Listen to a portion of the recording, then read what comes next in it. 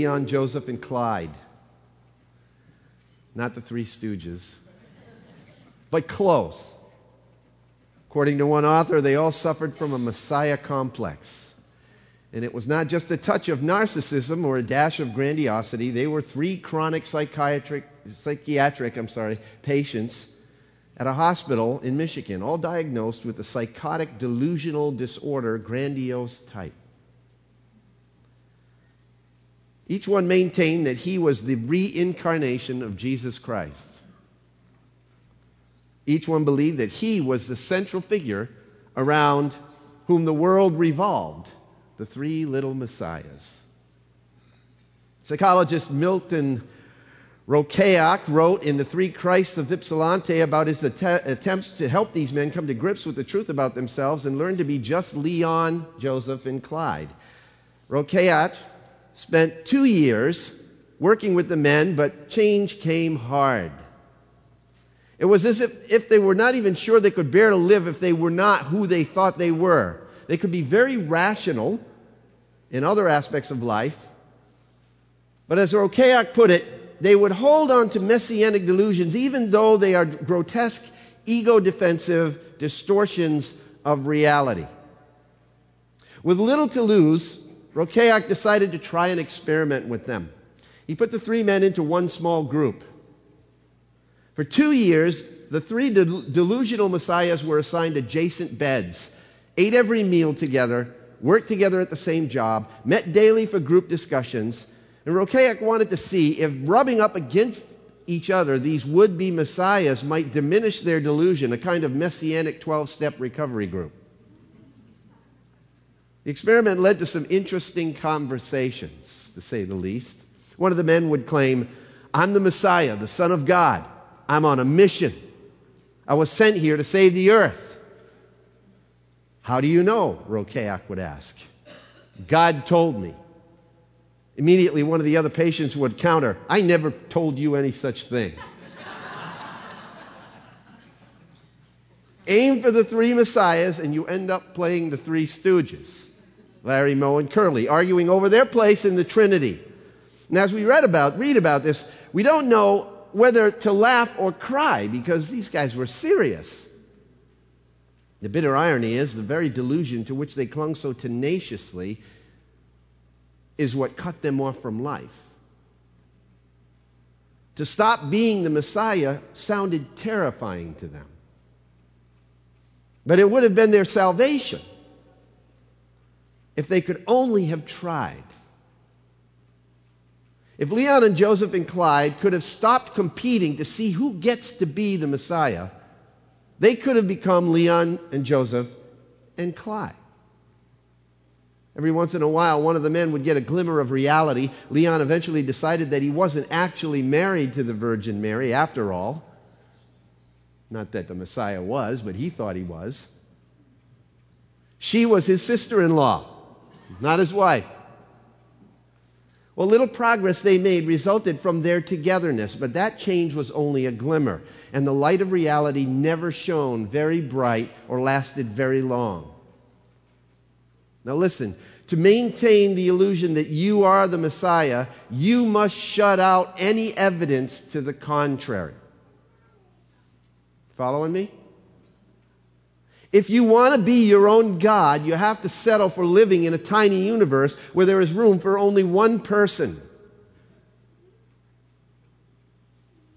Your world could grow infinitely bigger if you were only willing to become appropriately small. Becoming appropriately small is not something that most of us do very well. We all have somewhat of a Messiah complex, don't we? We operate much of the time as if we are the be-all and the end-all of everything. We make our schedules according to our agendas, and things are copacetic until life throws us a curve. The Lord's brother James reminds us that we are not the ones in charge. Not in the grand scheme of life as a whole, but more specifically, not even in the routine of daily existence. James chapter 4, verses 13 to 15 go like this. Now listen, you who say today or tomorrow we will go to this city or to that city and spend a year there, carry on business and make money. Why, you don't even know what will happen tomorrow. What is your life? You are a mist that appears for a little while and then vanishes away. Instead, you ought to say that if it's the Lord's will, we will live and do this or do that. Now, this issue of God's sovereignty and man's responsibility is a highly charged issue in Christendom. From an under-the-sun perspective, it gives us fits. We bristle at the notion that a loving and compassionate God could somehow be connected to the pain, suffering, grief, and tragedies of life we all experience here on planet Earth. In fact, many people more than just bristle at the notion, they flat out reject a relationship with God on the very basis of that assumption that God is sovereign and nothing goes on without His sovereign control. On the flip side, however, people are more than happy to accept blessing, to accept prosperity, health, pleasure, and all the good things that life has to offer as coming from God. Right? It's an interesting controversy. This particular discussion is one which G.K. Chesterton dealt with in a very intriguing way. The English essayist was quite fascinated not only by the problem of pain in the world, but equally by its opposite, the problem of pleasure. You ever think about that? Have you ever thought about that? In a thumbnail sketch of Chesterton's life, author Philip Yancey summarizes the questions that intrigue Chesterton most. For instance, he says, why is sex fun? Reproduction surely does not require pleasure. Some animals simply split in half to reproduce. Aren't you glad you don't do that? And even humans use methods of artificial insemination that involve no pleasure whatsoever. Why is eating enjoyable, he wondered. Plants and the lower animals manage to obtain their quota of nutrients without the luxury of taste buds. Another question he wondered about, why are there colors? Some people get along fine without the ability to detect color. Why complicate vision for all the rest of us? Philip Yancey continues, he says, it struck me after reading my umpteenth book on the problem of pain that I have never seen a single book written on the problem of pleasure. Nor have I met a philosopher who goes around shaking his head or her head in perplexity over the question of why we experience pleasure. After his long odyssey, Chesterton returned to faith because only Christianity provided the clues to solve the mystery of pleasure. Chesterton says, I felt in my bones first that this world does not explain itself. Second, I came to feel as if magic must have a meaning, and meaning must have someone to mean it. There was something personal in this world, as in a work of art. Third, I thought this purpose beautiful in its old design in spite of its defects. Fourth, that the proper form of thanks to it is some form of humility and restraint. And last and strangest, there had come into my mind a vague and vast impression that in some way all good was a remnant to be stored and held sacred out of some primordial ruin. Where does pleasure come from? After searching alternatives, Chesterton settled on Christianity as the only reasonable explanation for its existence in the world. Moments of pleasure are the remnants washed ashore from a shipwreck, he said. Bits of paradise extended through time. And we must hold these relics lightly and use them with gratitude and restraint, never seizing them as entitlements. That's some pretty deep thinking. The philosophical wisdom of Chesterton was not so far away from another wise writer, Solomon, who dealt with the problem of pleasure, the problem of pain, And the paradox of all the good and bad experiences of life which we encounter, they seem, in Solomon's eyes, to bear traces of some purpose somewhere. Indeed, some person who has ordered it all. Turn with me to Ecclesiastes chapter 3, if you would. Ecclesiastes chapter 3.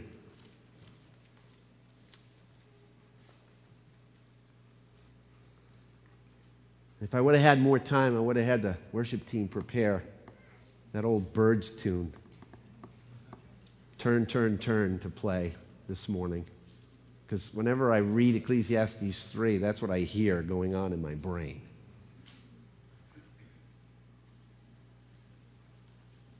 There is an appointed time for everything, writes Solomon, and there is a time for every event under heaven. Life is an amazing thing, isn't it? The creator, the sustainer, the completer of life is an amazing being. Chapter 3 of Ecclesiastes, in the first 11 verses, stands, in my opinion, as the towering high point of this entire book. Far from implying that God set the world in motion and then backed off while it cycles itself into infinity, the teacher here embraces the sovereignty of God over every event under heaven, good and bad alike, without apology. There is an appointed time, Solomon says, for everything. There is a time for every event under heaven. An appointed time. Every aspect of life is being masterfully woven into a beautiful tapestry, he says. And it may not look like it from our angle, but from God's perspective, who is looking at it from above the sun, it all makes sense to him. Birth, death, crying, laughter, seeking, losing, keeping, throwing away, tearing apart, joining together, love, hate, war, peace. They're all part of the beauty of God's plan and what he's creating.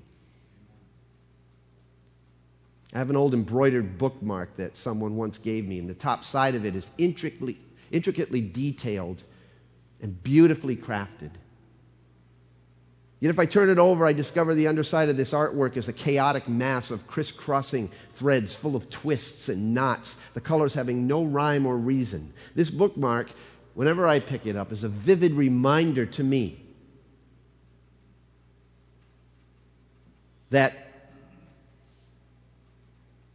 Jesus Christ, God, has ordained everything in my life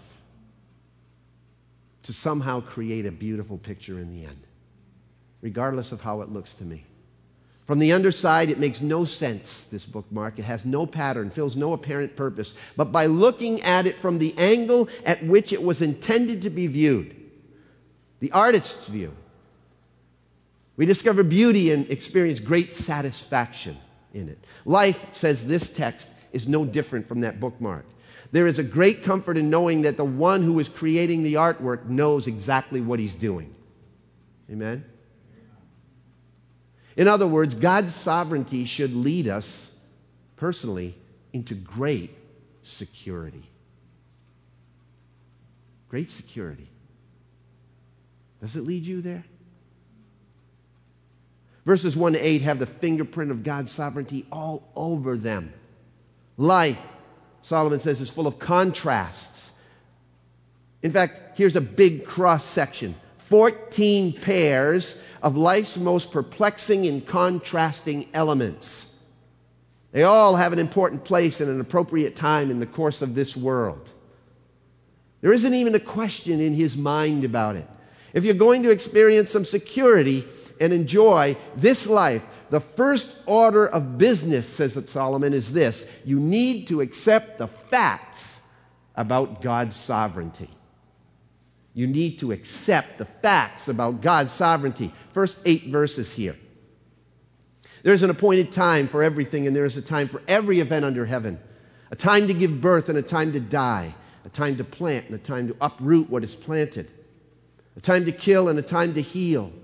a time to tear down and a time to build up, a time to weep and a time to laugh, a time to mourn and a time to dance, a time to throw stones and a time to gather stones, a time to embrace and a time to shun embracing, a time to search and a time to give up as lost, a time to keep and a time to throw away, a time to tear apart and a time to sew together, a time to be silent and a time to speak, a time to love and a time to hate, a time for war and a time for peace. See, life is not a random set of occurrences. According to this text, everything that we experience has its appointed time, and everything it's appropriate in its time. You know what? Solomon doesn't argue the issue or even discuss the issue here. He simply states the facts. There is no controversy in his mind. For example, number one, God is sovereign over matters of life and death, verses 2 and 3. He's sovereign over matters of life and death. Birthing and dying is the first thing he deals with. These are the boundary lines of life under the sun, and we do not set them. Is that right? Interestingly, this scripture was read at John F. Kennedy's funeral service, and it was said to be one of his favorite passages of the scriptures. It's one of mine as well. I often use it in funerals because I believe it clarifies how appropriately small we really are in relation to the two most defining moments in our lives, birth and death. In the postmodern world, however, we think and operate as though we were in control of those two dates, birthing and dying. Controversy surrounding issues of abortion, euthanasia, capital punishment, physician-assisted suicide, surrogate motherhood, artificial insemination, living wills, medical life support technology, laboratory cloning. All of these topics lull us into assuming that we are in control of it all. How deceived we are. We're not in control of any of it. We arrogantly and foolishly believe that we can generate life and we can cheat somehow death. But the truth of the matter is that life and death are still in the hands of Almighty God. Always have been, always will be. Let me say this. No one lives without His sovereign permission. No one dies short of His authoritative decree. Let me say that again. No one lives without His sovereign permission, and no one dies short of His authoritative decree. He alone opens wombs. Genesis 29:31, Psalm 113:9. They say that. He alone closes the door of life. He creates the umbilical cord and He cuts the silver cord. You didn't ask to be born. You had absolutely no say in the matter. It was done apart from your will. Your last day on earth will not be determined by you either, believe it or not. If you decided to end your life today, it could not happen short of God's sovereign allowance. It wouldn't happen.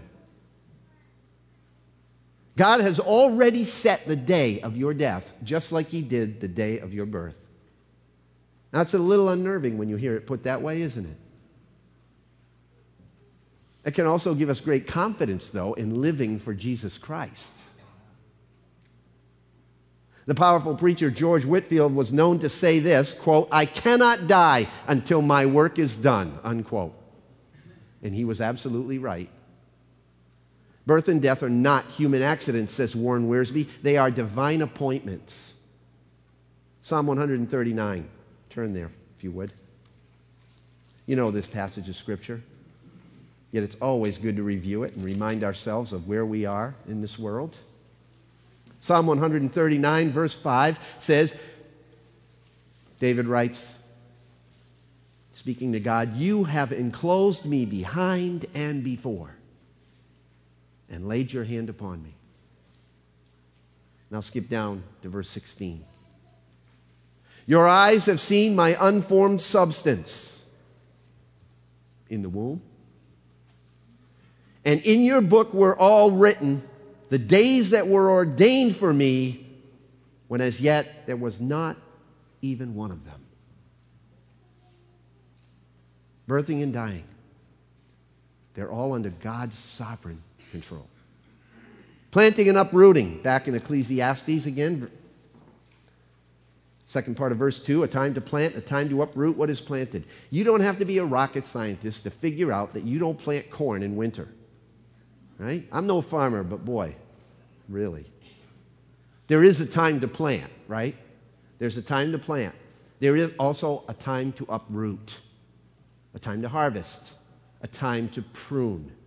The same is true in our spiritual lives.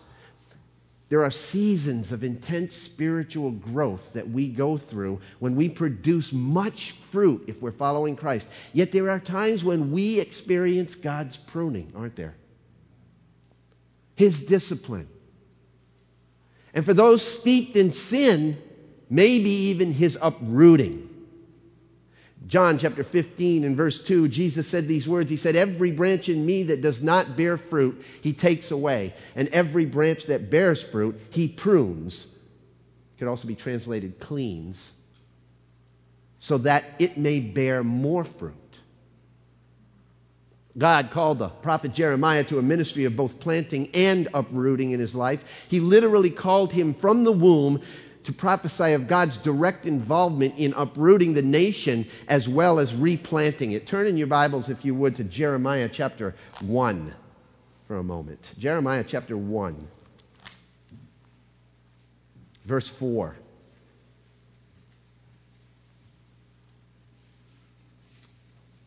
Now the word of the Lord came to me, saying, before I formed you in the womb, I knew you.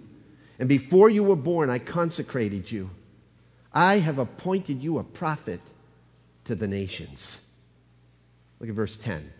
See, I have appointed you this day over the nations and over the kingdoms to pluck up and to tear down, to destroy and to overthrow, to build and to plant. Chapter 31 of the book of Jeremiah. Chapter 31, verse 27. Behold, days are coming, declares the Lord, when I will sow the house of Israel and the house of Judah with the seed of man and with the seed of beast, as I have watched over them to pluck up and to break down, to overthrow, to destroy, and to bring disaster, so I will watch over them to build and to plant, declares the Lord. Again, God's sovereign. There is a time to build. There is a time to plant. There is a time to uproot. There is a time to harvest. It is entirely His prerogative to initiate times of planting and uprooting on any nation, mind you, including our own. Jeremiah, again, chapter 18 and verse 5. The word of the Lord came to me, saying, can I not, O house of Israel, deal with you as this potter does, declares the Lord? Behold, like the clay in the potter's hand, so are you in my hand, O house of Israel. At one moment I might speak concerning a nation or concerning a kingdom to uproot, to pull down, or to destroy it. And if that nation against which I have spoken turns from its evil, I will relent concerning the calamity I plan to bring on it. Or at another moment I might speak concerning a nation or concerning a kingdom to build up or to plant it. If it does evil in my sight by not obeying my voice, then I will think better of the good with which I had promised to bless it.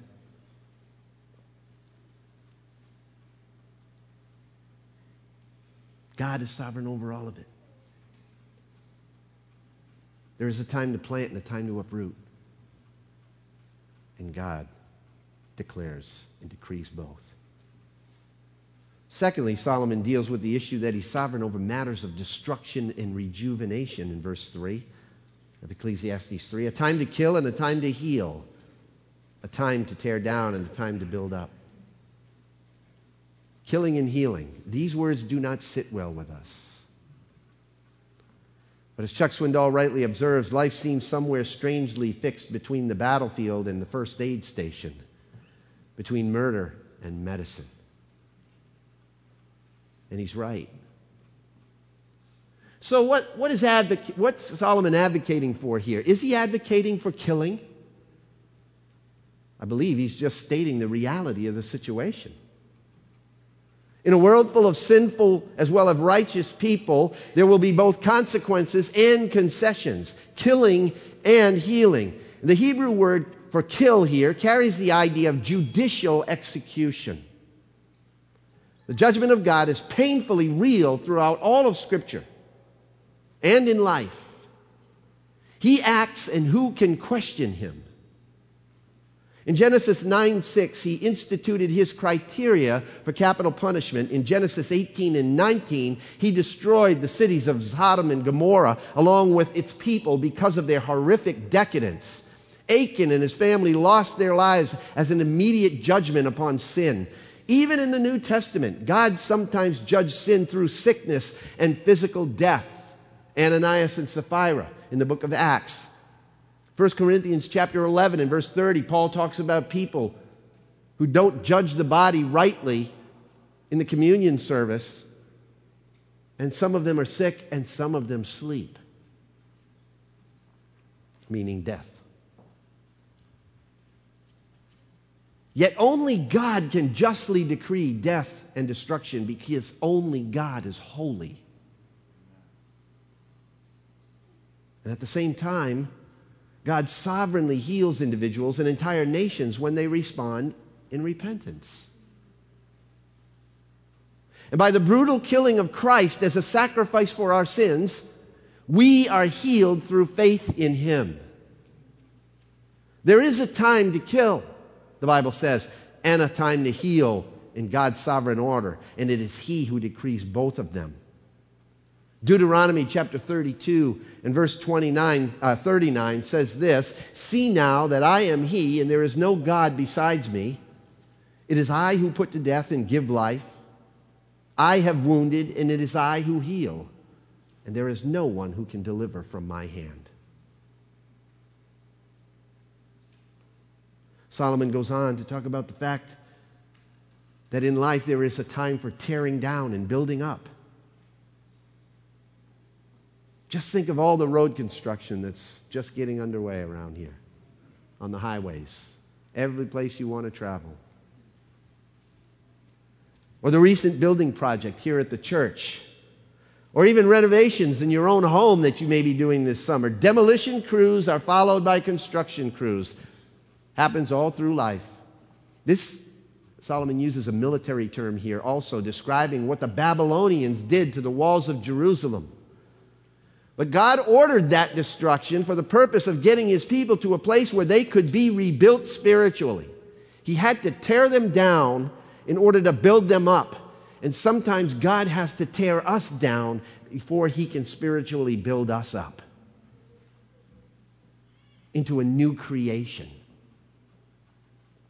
So let me ask you, are you experiencing a little demolition going on in your life? Possibly. Are parts of your life being torn down, torn apart? You see, God may not be actively doing it, but in His sovereign plan, He has a plan to rebuild it if you're His. Just as He did for Israel, Jeremiah 29:11, that very, very familiar verse. His plans for Israel after the Babylonian captivity. God says, "For I know the plans that I have for you," says the Lord. They're not plans for calamity. They're plans for good, to give you a future and a hope. Isaiah 61, verse 4, promises they will rebuild the ancient ruins and restore the places long devastated. They will renew the ruined cities that have been devastated for generations. He is sovereign over matters of destruction and rejuvenation. But He's also sovereign over matters of sorrow and celebration. Look at verse 4. Solomon says there is a time to weep and a time to laugh, a time to mourn and a time to dance. Weeping and laughter, mourning and dancing. C.S. Lewis saw pain as God's megaphone. You know the quote, right? He said that he whispers to us in our pleasures, but shouts to us in our pains. He also said that his favorite sound in all of the earth, C.S. Lewis did, was the sound of hearty male laughter. I have been to wakes where I have stood beside family members who were weeping in their sorrow, and not 5 minutes later were laughing from their soul. You experienced that? Were they being irreverent? Uncaring? Disrespectful? Hardly. They were celebrating two very different but very real aspects of life. Good times and bad, hope and sadness, joy and sorrow, yesterday and tomorrow, all rolled into one. People laugh at funerals and cry at weddings. They do it all the time. I've mourned over some people's lives as they turn away from the truth and rejoiced in another's death because they were going into the presence of the truth. And by the way, all you diehard Baptists out there, Solomon says there is a time to dance. It's biblical. God has ordained seasons of sorrow and celebration, both. And verse 5 says he's sovereign over matters of love and loss. A time to throw stones, a time to gather stones, a time to embrace, and a time to shun embracing. There are times when we need to embrace friends and times when we need to hold them at a distance. There are times when embracing is appropriate and there are times when it is not. He goes on to say that God is sovereign over matters of holding on and letting go. In verse 6, a time to search and a time to give up is lost. A time to keep and a time to throw away. I like that one. Time to keep and a time to throw away. Garage sales, yard sales, rummage sales, they're all biblical. Time to throw away. That's what my wife tells me all the time. And verse 7 says he is sovereign over matters of the heart. Look at verse 7. A time to tear apart and a time to sew together. A time to be silent and a time to speak. Tearing apart likely refers to the act of rending one's garments in front of the breast as an act of grievous affliction, bearing the sorrow of the heart. That's the picture here. There is a time for rending of relationships, yet there is also a time for reconciling those relationships. There is a time when resentment must give way to restoration.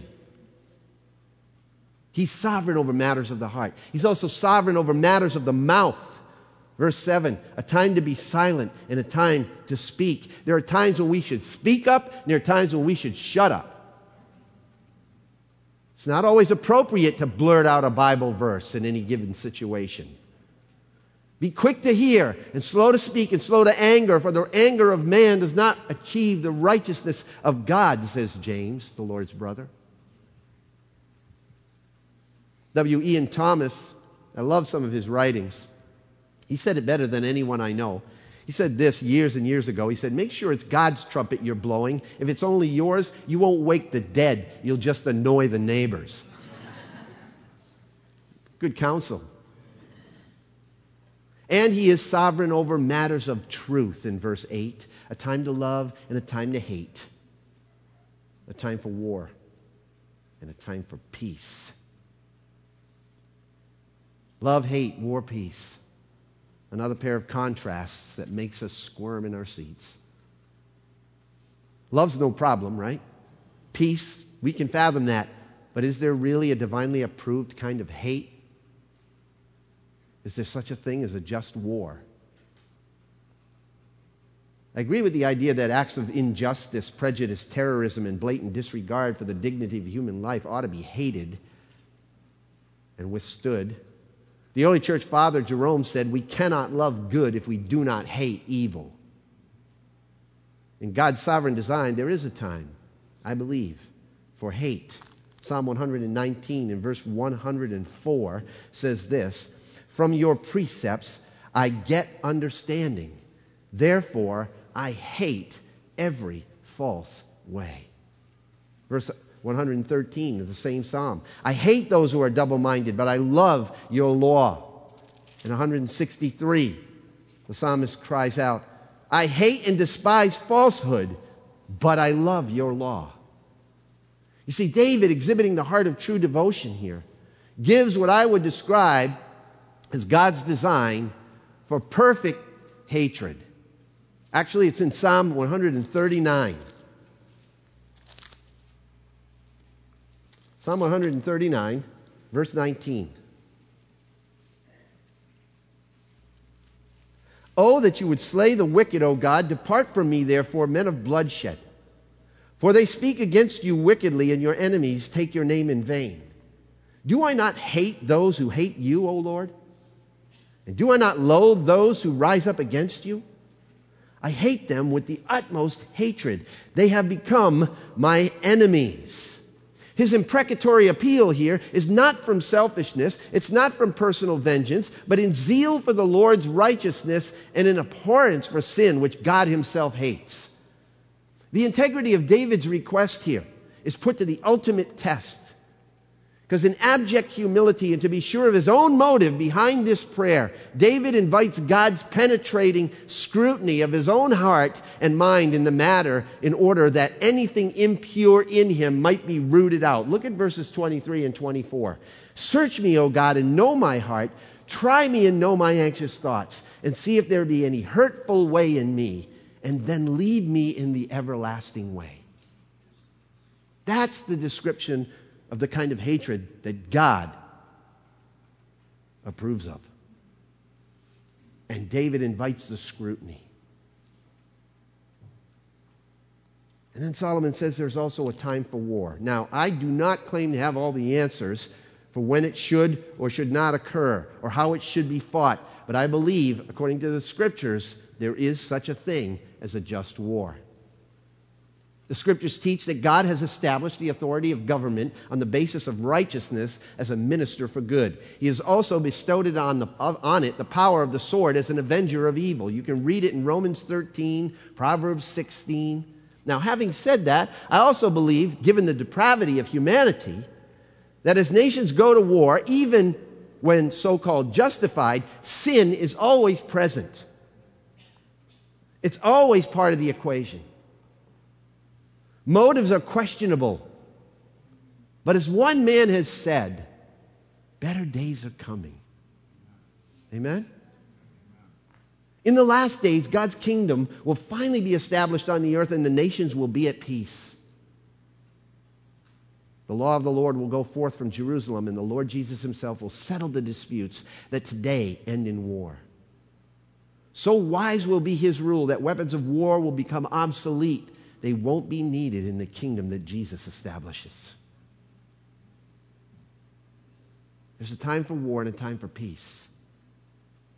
But in all these seasons that Solomon talks about here, how often do you and I get it right? How often do we get it right? How often do we attempt to do the right thing at the wrong time? You see, in order to experience some security in this life, we must accept the facts of God's sovereignty. But to go further, we need to acknowledge the frustration of our own inability. And that's in verse 9. As we begin to wrap this up here. What profit is there to the worker from that in which he toils? What's the profit in it all?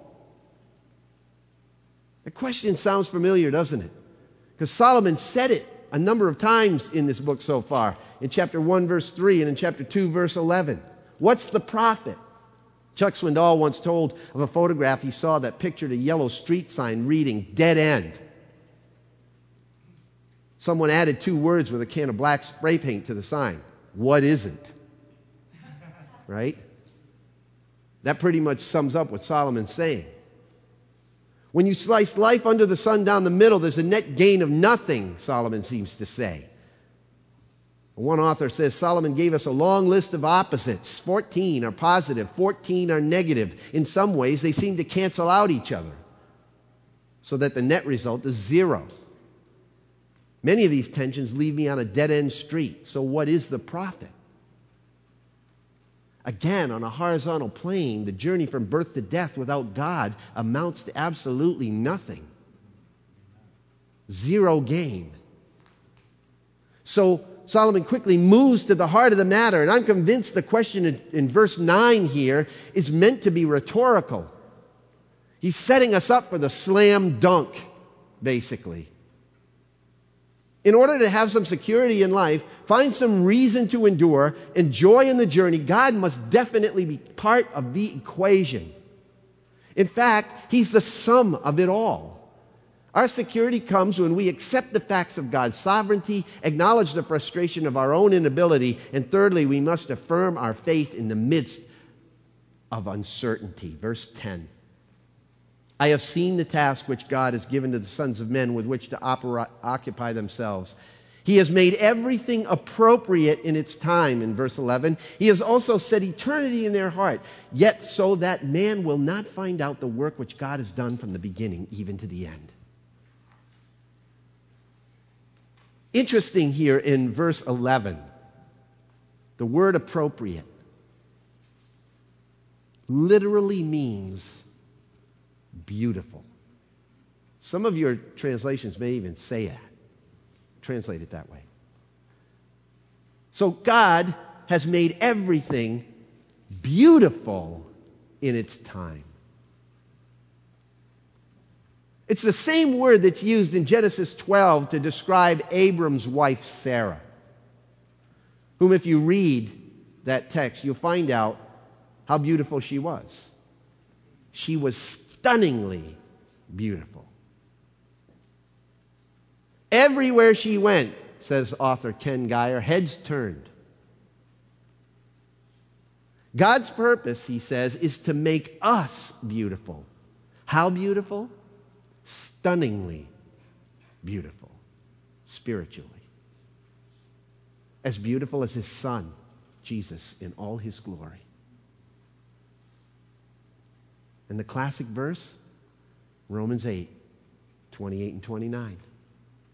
And we know that God causes everything to work for good for those who love God and are called according to his purpose. For God knew his people in advance, and he chose them to become like his son, so that his son would be the firstborn among many brethren. He has made everything, Solomon says, beautiful in its time. When God takes over your life, beauty emerges. Let not the weakness of the flesh distract your eyes from the splendor of his beauty, wrote Augustine. There is so much ugliness to distract us in this world, isn't there? When the pieces of our lives don't fit, we do not readily see the beauty that God is crafting, do we? And you may be asking God, what in the world good, how beautiful is a terminal illness?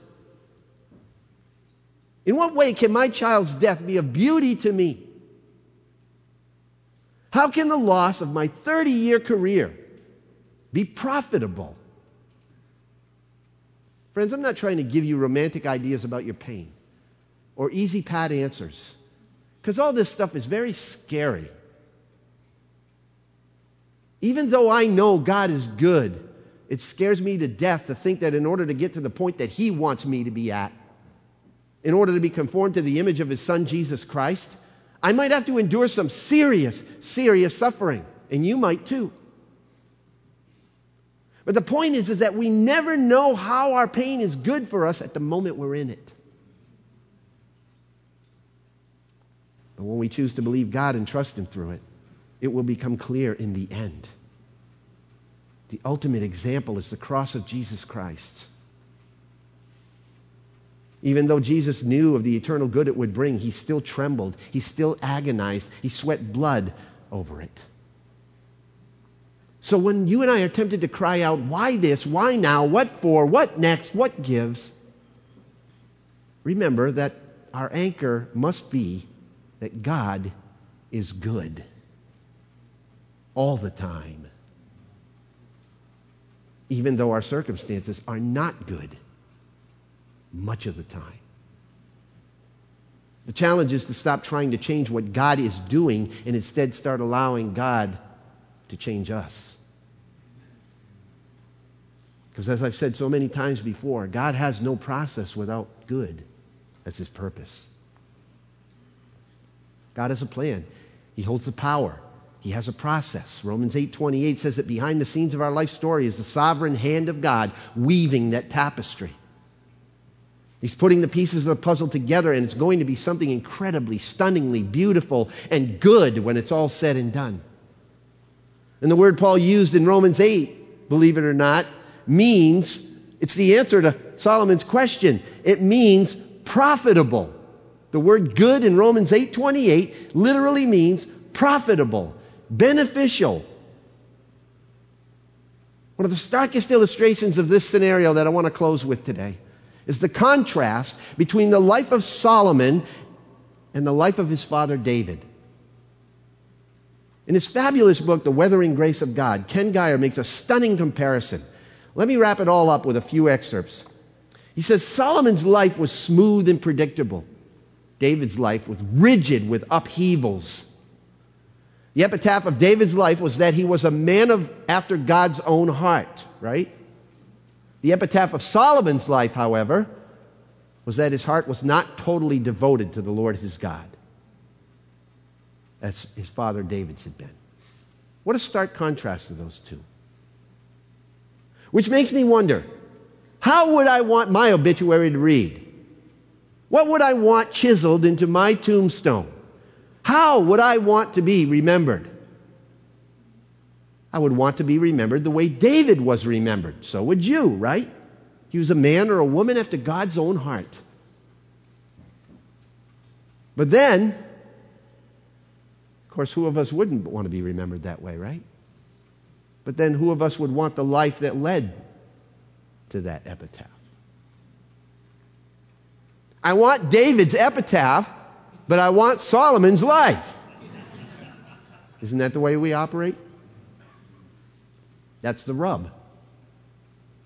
Upheavals, three of the peaks that stand out on the horizon of biblical history for David. It's his relationship with Saul, his relationship with Absalom, and his relationship with Bathsheba. His relationship with Saul was an upheaval he was in no way responsible for. Not much is revealed about David's relationship with Absalom. Most of the failure in the relationship can be placed squarely on Absalom's shoulders, but maybe David shared some of it. But David's relationship with Bathsheba, however, was all his doing.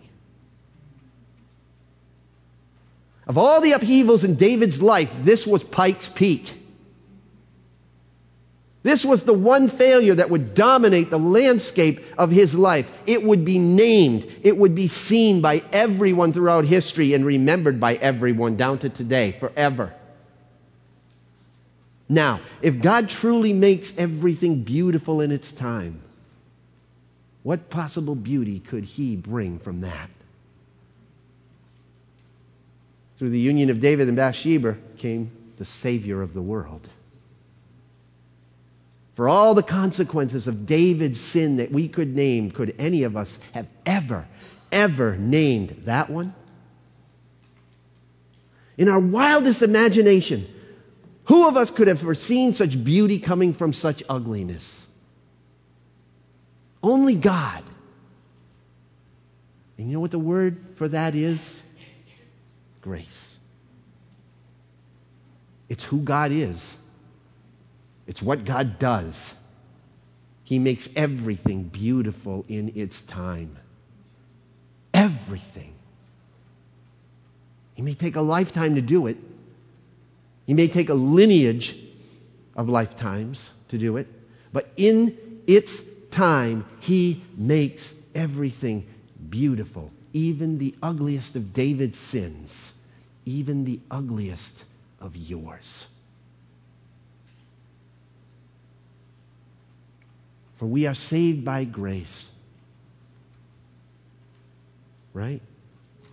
And that not of ourselves. We're saved by grace through faith. And that not of ourselves. It's the gift of God. It's the gift of God. Paul goes on to say we're his workmanship, created in Christ Jesus.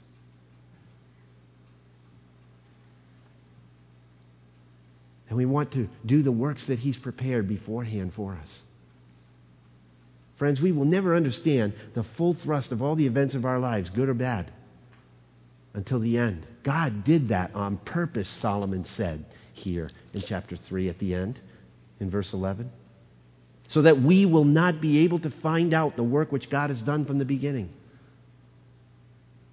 The Apostle Paul said it this way, now we see in a mirror dimly, but then face to face. One day, when we have a perspective from above the sun, not under the sun, we will not be limited by this life, and we will have the answers in full because we will know in full as we have been fully known. The sovereignty of God should lead us to the security, our security in life. Should lead us to great security in life. And security in life culminates in the person of his Son, Jesus Christ. Because as many as received him, to them he gave the right to become children of God, even to those who believe on his name. There it is. The gift of eternal life. So take God's gift while you still have the time. Along with Solomon's list of contrasts, there is still one more worth considering today. There is a time to reject and a time to accept. Make this your time to accept the promise of Christ.